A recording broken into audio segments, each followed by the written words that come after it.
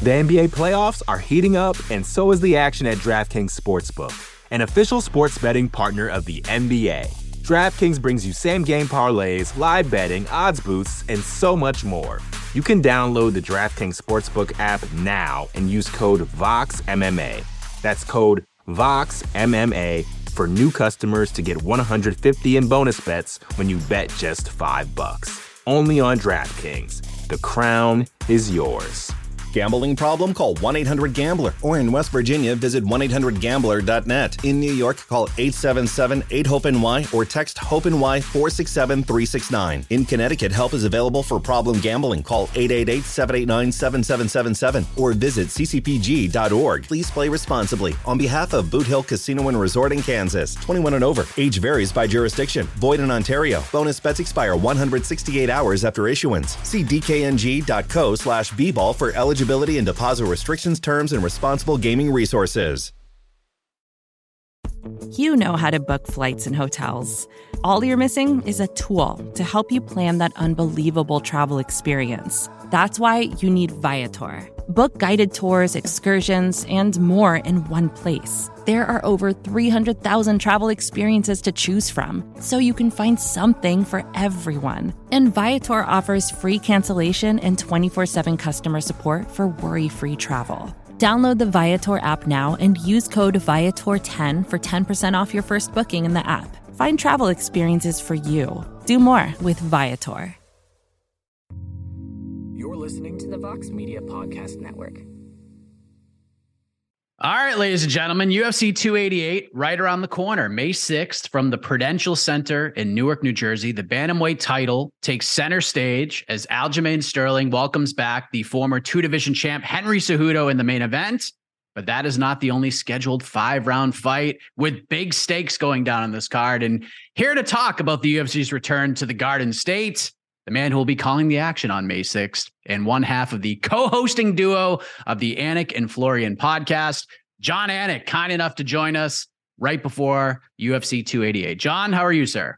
I'm doing well, buddy. Good to be with you. It's been a crazy first quarter to 2023, right? We have already banked 5 pay-per-views. Many of those have been international. So a little bit of a pause here in the action and excited to get back to it on May 6th, and always good to chop it up with a fellow New Englander, you know? Absolutely. So before we get into everything, there's one question that's on everybody's mind. It has sent shockwaves across the MMA community. People have been reacting to it like crazy, from media members to fighters, pundits, etc.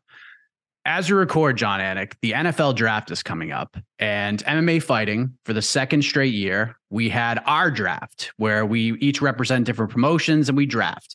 And I was given the pleasure of being the director of talent relations for the UFC. Maintained a lot of value with my draft, got some new horses to the stable. I think you would like them. And then that snake, that brilliant snake, Shaheen Al-Shadi, drafted you to one championship, John. It sent shockwaves. It was like a punch to the stomach, dude. Unreal. Wow, that is amazing. Wheels up, huh? A lot of international travel now. Well, if you didn't like it before, you're going to learn to love it now. That's snake. Well, I couldn't believe I am honored. I am honored to whatever degree, but that's fun, man. It's always a great time of year. I mean, you and I could talk for days about a lot of things today, right? I know people talk about September as being the best time of year in sports. For me, it is absolutely right now. Baseball starting, playoffs for the NHL and the NBA, and obviously the UFC has got a Super Bowl once a month, essentially. So it's a good time to be a sports fan. And of course, UFC 288 coming up soon. Main event, we get Aljamain Sterling. He's looking to defend his title for the 3rd time, and he will do so against Henry Cejudo. And John, I have given Henry a hard time for a while. I thought he sort of botched the whole retirement thing. The comeback talks weren't great. I didn't enjoy him. And people weren't buying it. There are people who still call into my show that still don't buy it. They won't believe Henry Cejudo is coming back till he actually gets into the octagon. But then they booked this fight, and I understood it. I rolled my eyes a little bit, and then I accepted it. But now, man, as we're days away from this one, I am utterly compelled and intrigued by this fight, John Anik. It has grown on me in a number of ways I didn't think it would. So I'm curious, is this a fight for you that you were all in on from Jump Street with how the division looked at the time that the rumbling started? Or is this one that you needed to kind of pour water on to watch it bloom first? Well, I think you set it up well. And of course, I have to be careful with my words, as always, when I talk about anybody on this roster. But I think for a lot of us in a true meritocracy, in what we would argue 1 through 75 is the UFC's deepest division, 135 pounds, there's a wealth of number one contenders. Marlon Chito Vera was title shot worthy before he took the Corey Sandhagen fight. I told him not to take that fight, right? So there was not a lack of a number one contender. And I think even the undisputed UFC bantamweight champion, Aljamain Sterling, was outwardly surprised when he pulled the masses between Henry Cejudo and Sugar Sean O'Malley. And there was a lot of support for Henry Cejudo. I would even take it a step further and suggest to you, because you were lukewarm at the beginning, that I feel like maybe Dana White even had some initial reluctance to immediately let Henry Cejudo return into championship setting. But I do think when you look at all factors, internal metrics, what Henry Cejudo has accomplished as a combat sports athlete, the opportunity for Aljamain Sterling, in my mind, to cement himself as the greatest bantamweight of all time with the strength of a win over Henry Cejudo, there's a lot at play. And largely, I would agree with you that my enthusiasm, my appetite for this fight has sort of perpetually, steadily grew, as opposed to my reaction for Bilal Muhammad and Gilbert Burns, which as soon as it was announced, I just didn't even know what to do with my hands or my feet or my mouth. So we'll certainly talk about that. We mentioned our MMA fighting draft, and I reclaimed, and I'm glad you mentioned Aljo and where he stands right now, because I reclaimed the services of Aljo as my bantamweight champion, and I got him at a steal. Final pick of the 5th round, John. He was the 25th overall pick in this draft. I had to take him. And that moment just reaffirmed to me that Aljamain Sterling is he might be at worst top 5 most underrated and undervalued fighters, maybe in the last decade. This resume is spectacular. The guy beat a slew of talented, high-risk guys on the way to a title shot. Wins the belt in a strange way, but a fair way. It's a DQ by all metrics. People said Aljo should lean into it and be the heel, and he did. And then people just began to dump on him more, and wins the rematch with Jan. Clear win for me. Beats TJ Dillashaw. Again, another weird one with the shoulder. Not his fault, but people continue to just forget how good he is. And I know his head coach, Ray Longo, is a fixture on your show, but why does he not get the credit he deserves? Well, I think it's trifold, really. I think number one, no champion, undisputed champion in UFC history has won the title for the first time quite like the way he did against Petr Yan at UFC 259. And you set all of that up. Then the TJ Dillashaw fight left people feeling shortchanged because Dillashaw came in with a devastating, potentially career-ending injury. So there's those two factors. And then just in the court of public opinion, or in terms of mass appeal, he was someone who had to, I think, gradually resonate with people. It was sort of a gradual appreciation for those of us that maybe didn't know exactly who he was and what he was all about early on. You know, Ray Longo has even suggested that I sort of planted my flag on that athlete even before Ray himself had, right? That I thought that the ceiling was championship. And I really felt like he had the mettle to go with the back taking and all of the other skills. But, you know, he's married to the game. He's smart when it comes to his training. He's not afraid to have some recreational time after a fight and then get back to it. He knows his body exceedingly well. He has masterfully set up training camps in both Las Vegas and New York, knows exactly what he needs to prepare for these championship fights. And respect to the incumbent greatest bantamweight of all time, Dominick Cruz, one of my best friends in the world. If I got married this weekend, he might even be a groomsman. But when you look at Aljamain Sterling's body of work and you look at the length of this unbeaten streak, were he to be able to add a finish of Henry Cejudo to this legacy, heaven forbid a win over Sean O'Malley thereafter, Aljamain Sterling is one of the greatest bantamweights of all time, if not number one. And certainly, to your point, still underappreciated despite, you know, the wealth of UFC accomplishment. And then we have Triple C. Henry Cejudo beats the aforementioned Dominick Cruz. He walks away, and now he has some things to prove. He wants to come back. The hunger has emerged. And I actually talked to Eddie Cha and Captain Eric El-Barcine last week. Henry is a mystery, no doubt. Kind of like John Jones was heading into the Cyril Gane fight. It's hard to prepare for a guy who just hasn't fought in 3 years. But those guys did a damn good job piquing my interest, John. They said Henry just kept working. He coached. Obviously, we see his YouTube content. Fight IQ grows tremendously. Student of the game, watches everything. And they're saying he hasn't missed a beat skill set wise, yet he's a smarter, more calculated fighter than he was even during that run when he was holding multiple titles. So from a broadcasting standpoint, what questions do you have about Henry Cejudo heading into this first fight in 3 years? So if ever there were an athlete on this roster, top to bottom, who could come back and do so with flying colors after an extended layoff like this, I think it's Henry Cejudo. Now, we did notice that he had a pretty significant cut that seemed to happen early on in this training camp. I'm sure you've ingested some of the footage on his YouTube channel and in other places. So perhaps that had some sort of factor in terms of the optimal nature of this training camp. But I pulled out my Henry Cejudo notes earlier today, and just the appetite for training, the appetite for knowledge, altitude capsules, cognitive work, nutrition, brain analysis, right? All of that was accompanying his championship run while he was still here. Now he's had the opportunity, as the mental giant that he already is, to step away and watch film and be a coach and ingest everything that the sport has had to offer. He has stepped away physically, to be sure, but mentally, I think he's even more embedded than he was when he left. So I do think it stands to reason that he could come back and be great. But yeah, man, the 5-round cardiovascular base is always going to be a question for me. Touching down on that octagon canvas, you can simulate it as best you can, but it's just different being in an active competition cycle. And I guess my wide-ranging question is, why did he come back? And perhaps we'll get a clear answer in the fighter meeting as to whether or not it was financial, or if he really eventually sees this as a path to becoming C4 and dethroning Alexander Volkanovski or Yair Rodriguez and becoming a 3-division UFC champion. And how long is he going to be here, Michael? Because I don't know that either. But who knows if we'll get clear answers in the fighter meetings. But I'm very excited to see what he can do, especially given this extended layoff.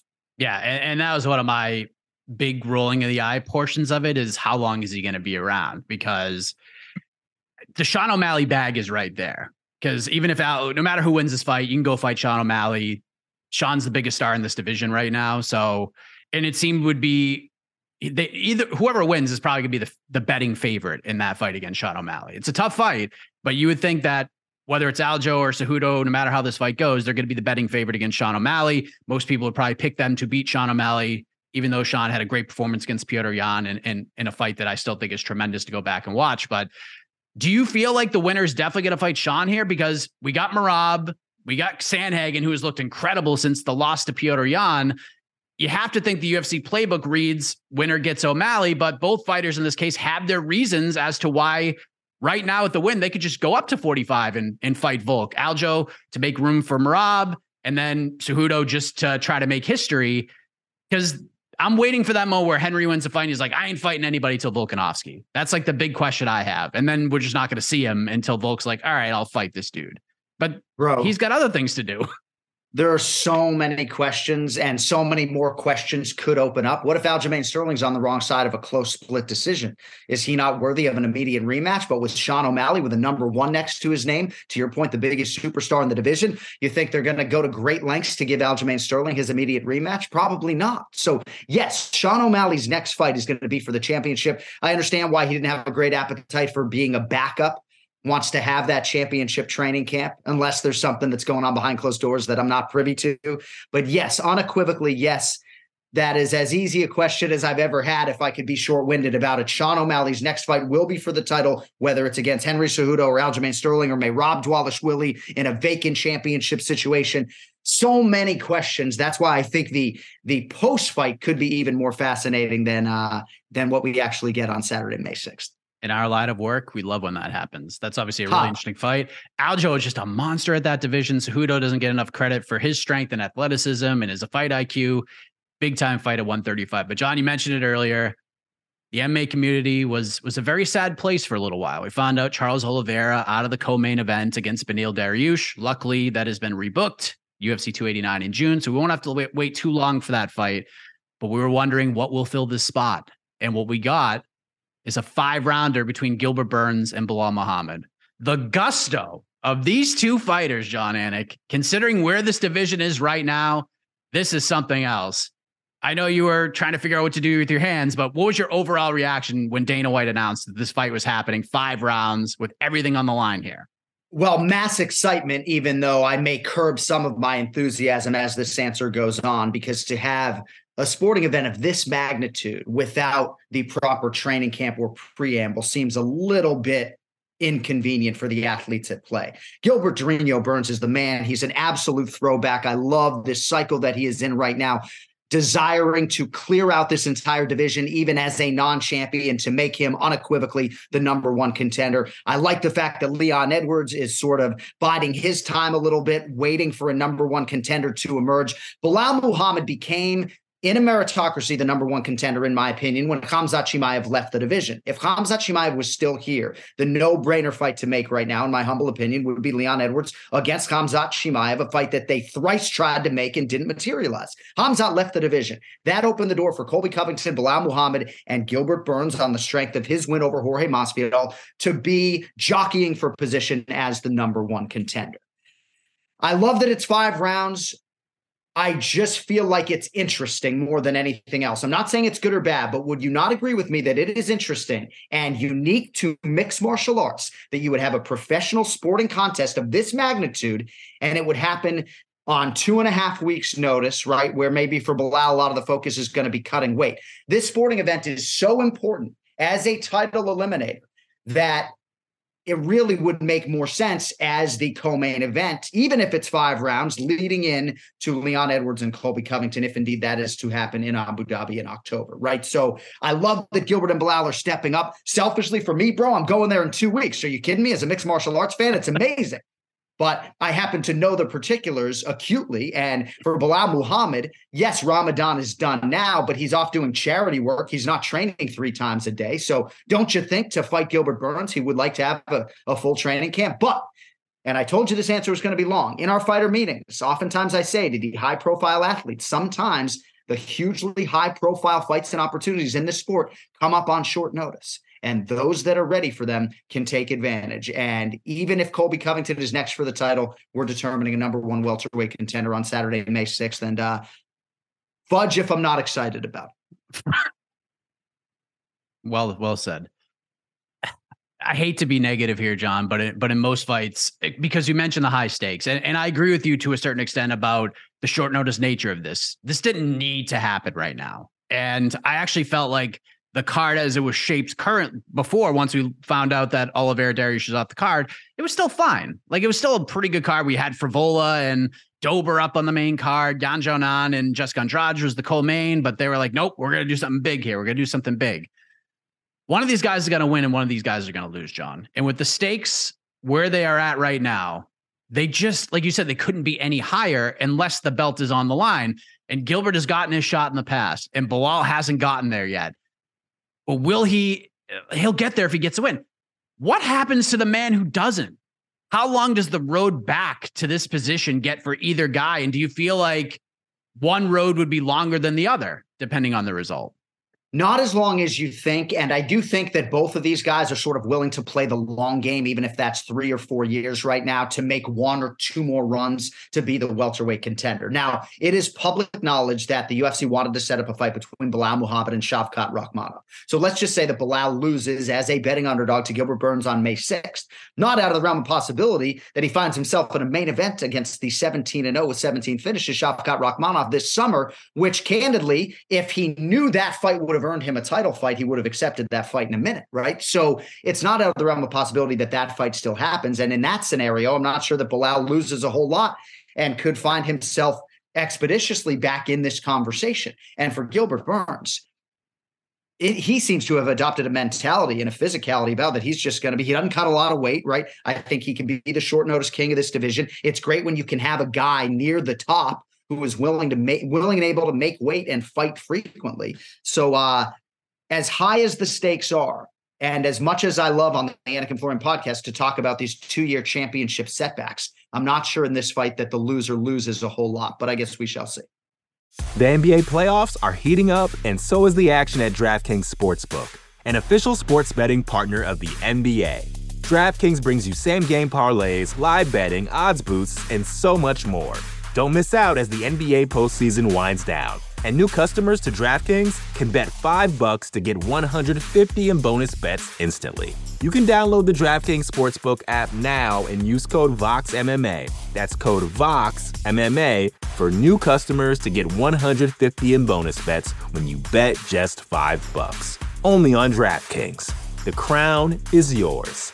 Gambling problem? Call 1-800-GAMBLER. Or in West Virginia, visit 1-800-GAMBLER.net. In New York, call 877-8-HOPE-NY or text HOPE-NY 467-369. In Connecticut, help is available for problem gambling. Call 888-789-7777 or visit ccpg.org. Please play responsibly. On behalf of Boot Hill Casino and Resort in Kansas, 21 and over. Age varies by jurisdiction. Void in Ontario. Bonus bets expire 168 hours after issuance. See dkng.co/bball for eligibility and deposit restrictions, terms, and responsible gaming resources. Vacations can be tricky. You already know how to book flights and hotels, but now the only thing you're missing is, the actual travel experience. Because is it really a vacation if you're just sitting around like you would at home? You need a tool to get the most out of your time away. That's where Viator steps in. You can book guided tours, activities, excursions, and more in one place to make your trip truly unforgettable. Viator has over 300,000 travel experiences to choose from. Everything from simple tours to extreme adventures and all the niche, interesting stuff in between. So you can plan something that everyone you're traveling with will enjoy. Real traveler reviews give the inside scoop from people who already been on the experiences you're considering, so you can plan with confidence. Free cancellation helps you plan for the unexpected. And 24/7 customer support means you can travel worry-free. Download the Viator app now and use code Viator10 for 10% off your first booking in the app. Find travel experiences for you. Do more with Viator. Both guys deserve a ton of credit. Burns' second straight pay-per-view card. Mr. I'll fight every weekend. Muhammad answering the call, putting it all on the line. Fascinating stuff. Rest of the main card, we mentioned Jessica Andrade going back to 115 against Yan Xiaonan. Bryce Mitchell loses Jonathan Pierce as an opponent. Now gets, in terms of rankings, and in my personal opinion, a much tougher test in the undefeated Movsar Evloev. And then Charles Jourdain versus Crone Gracie, John? Crone Gracie? That one came out of freaking nowhere.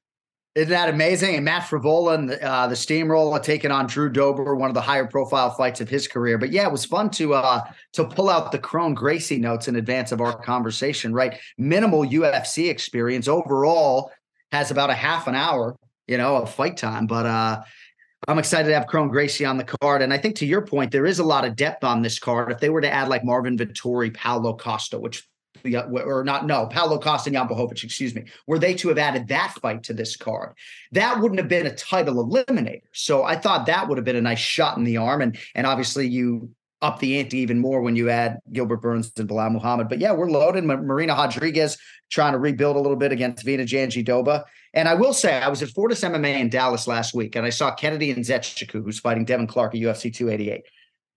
Kenny Nzechukwu the hardest worker in the room, man. Like, that's what I saw going to Fortis MMA. And if you know his story, his mother passed recently, but part of the reason he was fighting is because she had ALS and he was fighting to help pay for her medical care. The dude's a total inspiration. And to see him preparing firsthand for the Devin Clark fight has me pretty excited to see what he can do with the spot on a big card.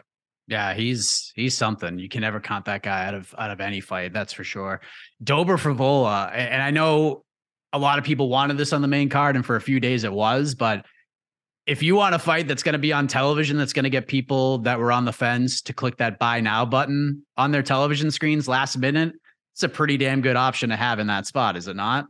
Oh, I love it. I love that slot. It stands to reason that more eyeballs are going to be on that fight than any fight of the entire night. And I also feel like it's interesting from a production standpoint, right? Because oftentimes if you win a decision in the featured prelim, you do not get a post-fight interview. And if you do get one, it can be pretty quick because we're up against pay-per-view. We can actually bleed that 10 p.m. Eastern a little bit, but we can't really bleed it too much. And that oftentimes is a huge fight with major consequence divisionally.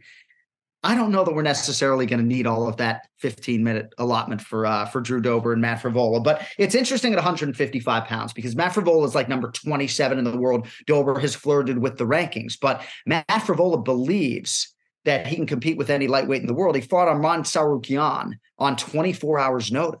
right? So it's always interesting for me. And granted, I had the Longo relationship, and Frivola's a friend of the show. But it's always interesting for me when you followed a guy's career and he finally gets to this point and believes without a shadow of a doubt that he's going to win there and knock out Drew Dober. Excited to see what Matt the Steamroller Frivola can do with the showcase. His father, Sal the Bulldozer Frivola, whole family is engaged. We'll see what happens. He's getting over too. He's getting over with the social media game. Love to see it. You love to see it. I don't know if you know the answer to this, but I assume it'll be the usual trio on the call for this one. Yes. UFC 288 Joe Rogan will be in the building. Yes. And DC as well. All right. Dana White's been very busy announcing a lot of fights recently. International Fight Week, as we mentioned, July 8th in Vegas. Right now, Volk Rodriguez unification bout that's targeted to headline. Hasn't been officially announced, but it seems like things are heading in that direction. We get Brandon Moreno, Alexander Pantoja for the flyweight title, Whitaker, DDP, Bo Nickel, Trayshawn Gore, Robbie Lawler, Nico Price, Sean Brady, Jack Della Maddalena is being targeted, Dan Hooker, Jalen Turner, Figgy Smalls versus Manel Kopp. This thing is shaping up pretty nicely for what's going to be a massive week for the UFC, and there's still spots to fill, John. Dude, that is insane when you just rifle those off one after the other. How about Dracus du Plessis and Robert Whitaker? How would you like to have surgery for a deviated septum and then fight Robert Whitaker a couple months later? No, it's a huge, huge fight. And du Plessis deserves the fight. Robert Whitaker, I think, is going to appreciate the fresh nature of this challenge, and I think it's going to bring out the best of him in his training camp. And it's a really interesting predicament for the UFC because Robert Whitaker really has laid a foundation to fight the champion a third time. And if he's able to beat du Plessis here, and he will probably be prohibitively favored to do so, then they're probably going to have to put that fight together for a third time. And I know public perception kind of differs as to how close the second fight was between Whitaker and Izzy. I'm excited to see what du Plessis can do with Robert Whitaker. You know, I know he has taken issue with Izzy and some suggesting that maybe he needs one more win. I love this kid. I have a great personal relationship with him, but I do believe he needs one more win. You go out there and beat Robert Whitaker, you're the unquestioned number one contender. So that one jumps off the card for me. And there's a little bit of friction between Moreno and Pantoja, which we like, a lot of history between those two men. And I feel pretty confident you're going to get the best primal version of both men when they meet this July. Yeah, dude, we're loaded, man. I'm just trying not to swear today. You know, my family's telling me I'm swearing a little bit too much, so I'm making a concerted effort not to cuss today. I heard the fudge earlier, and it was amazing. I can't help but notice the photo over I think it's your right shoulder as we talk. Nathan Diaz right there, Jake Paul. They're boxing in August in Dallas. Yeah. You were just in Dallas, and at least that's what we hope, John, because I'm sure you saw the videos with Nate, the Misfits boxing stuff, and the fight spills outside and it gets ugly, and a Logan Paul lookalike gets choked unconscious, and now there's arrest warrants and all that legal stuff. What did you think of all that? I think if I have another son, I'm going to name him Diaz. You know, I mean, you see, I have the guy on my wall. I have a 209 tattoo on my arm. Maybe you should ask another guy this question. I don't know all the details, right? I wish I was a better jiu-jitsu player. You know, I wish that I was lethal enough to sort of put a man to sleep with my arms and my mind in self-defense, you know. But yeah, I hope the fight holds up because I think Nate has a better chance than a lot of people are suggesting. But yeah, I'm disappointed for him to be sort of mired in this legal situation. But based upon the footage that I saw and based upon what I know those guys to be, I believe Nate was really just acting in self-defense, and I hope that it all works out for him. Yeah, same. I mean, they booked a press conference for early next week as we talk. So it looks like the plans are to keep the fight in the books. Are you going to go? You and Longo? Is that happening? I was actually thinking about going. You know, it's my daughter's birthday, which is obviously a point of contention for her, but it's very rare that I would have a UFC weekend off and have a sporting event that would really intrigue me to that extent. So yeah, I'm hoping to be in the building to support Nate. We'll see what happens. All right. Maybe I'll go there as well. We'll see. Let's go. I do want to ask you about this because after every one of these fight night cards, we have a big divisional debate, right? And heavyweight is at the top of everybody's minds right now because we just had a card. And as we record a few days ago, Sergey Pavlovich knocks out Curtis Blades. And a lot of people, we know how this sport is with recency bias. They're just like, screw Stipe. Let's just jump him over Stipe and have him fight John Jones. And I think at this point, very unlikely to happen because Dana said they're looking at MSG for Jones Stipe. That's what John wants. You want to keep the man happy. Let's say John wins that fight, beats Stipe. It's a legacy fight, no doubt. Be a great addition to the resume. John, as you know, is a prize fighter. He wants big names. He wants big stars to fight. And if John beats Stipe, do you think he'll fight Sergey Pavlovich? And look, this isn't a he's scared kind of thing because John Jones ain't scared to fight anybody. He's the greatest fighter of all time. So I don't want to get that twisted, but I just don't know if that's one that's going to get him just super jacked up from like a marquee perspective. You know what I mean? I just don't know how long John Jones is going to be around. I feel like going into the fight with Ciryl Gane, he had a more open mind about 2 or 3 or 4 UFC fights. Now he has checked that box. He's the undisputed UFC heavyweight champion. And I just feel like he has financial freedom, and the Stipe fight will give him further financial freedom. And win or lose, I wouldn't be surprised to see him walk off into the sunset. Yeah, it would be weird to see him never lose in mixed martial arts and then to maybe lose to Stipe and then walk off. But I just don't know that he has the appetite to fight somebody like Sergey Pavlovich at this stage of his career. Now, Pavlovich is the effing man. He has done what no one has ever done, just in terms of knocking guys down and knocking guys out in succession, right? So, and I do think he has a big Russian following, an increasing domestic following, and a style that is a promoter's dream for a heavyweight champion. So I do think Pavlovich checks a lot of boxes. And I do think, as Kenny Florian and others do, that the Sergey Pavlovich matchup is a pretty good one for John Jones on paper, at least right now, even though we can't tangibly speak to Pavlovich's improvements as a wrestler or grappler. But, do I think we'll see John Jones and Sergey Pavlovich at some point in the octagon? I'm a betting man. I would say we do not see that fight. I talked to Eric Nixick recently. I'm sure you've had many conversations with him. That man is an optimist to the max, which is one of the things I truly enjoy about talking with him. And I sort of laid out this scenario because obviously he's very close to the situation. John beats Stipe, and John says, look, I've talked about retiring, but there's one guy that can keep me in this octagon for one more, and that's Francis Ngannou. By then, hopefully Ngannou will have scratched the boxing itch and he's still a free agent. And we've been around this business long enough to know how these personalities can be, John. They can be stubborn. Dana can be stubborn. Francis can be stubborn. Hell, I can be a stubborn prick at times. But in this world of combat sports and entertainment, I always live by that never say never mantra. And Eric is kind of the same way. Do you think that sometime next year or before your UFC broadcasting career ends, that you will call John Jones versus Francis Ngannou fight?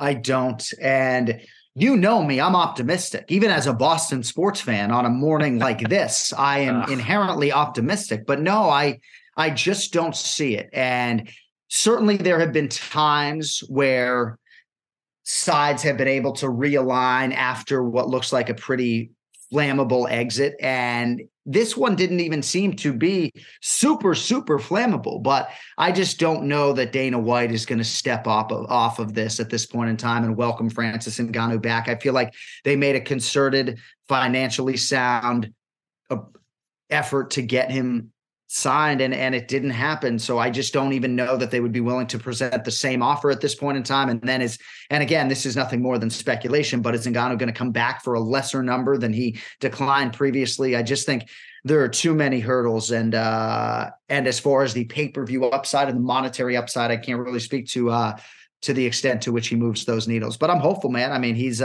most devastating power puncher that I've ever seen in there. Sergey Pavlovich closing fast though, Michael. And that snake Shaheen Al-Shadi put out a great tweet on Saturday. Francis and Sergey, that's the fight I would have loved to have watched. That's just God. It hurt my soul to see Shaheen's tweet, man. That would have been incredible. Hurts my head. Hurts my concussive. I mean, fists bouncing off of heads, you know. But no, that main event was insane. And I thought Curtis Blades really showed himself well in the striking realm, but you just knew as a fan, as you were watching it, it's like, dude, like Sergey's going to be the last man standing, as good as Curtis's hands are and as much as he was landing. There wasn't 1 minute where I felt like that in that type of engagement and exchange that Curtis was going to be the last man standing. So yeah, I haven't had a chance to work a lot of Pavlovich's fights. I'm excited to see him fight live more often now in the future, and presumably I will. Yes, and we know which fight card you will surely be calling in the immediate future. That would be UFC 288, May 6th, Newark, New Jersey. John, you are the man. Always a pleasure. Safe travels to the Garden State, and hopefully I'll get to see you in Las Vegas this July. Thank you, buddy. I appreciate the time as always. You're listening to the Vox Media Podcast Network. The NBA playoffs are heating up, and so is the action at DraftKings Sportsbook, an official sports betting partner of the NBA. DraftKings brings you same-game parlays, live betting, odds boosts, and so much more. You can download the DraftKings Sportsbook app now and use code VOXMMA. That's code VOXMMA for new customers to get $150 in bonus bets when you bet just $5. Only on DraftKings. The crown is yours. Gambling problem? Call 1-800-GAMBLER. Or in West Virginia, visit 1-800-GAMBLER.net. In New York, call 877-8-HOPE-NY or text HOPE-NY 467-369. In Connecticut, help is available for problem gambling. Call 888-789-7777 or visit ccpg.org. Please play responsibly. On behalf of Boot Hill Casino and Resort in Kansas, 21 and over. Age varies by jurisdiction. Void in Ontario. Bonus bets expire 168 hours after issuance. See dkng.co/bball for eligibility and deposit restrictions, terms, and responsible gaming resources.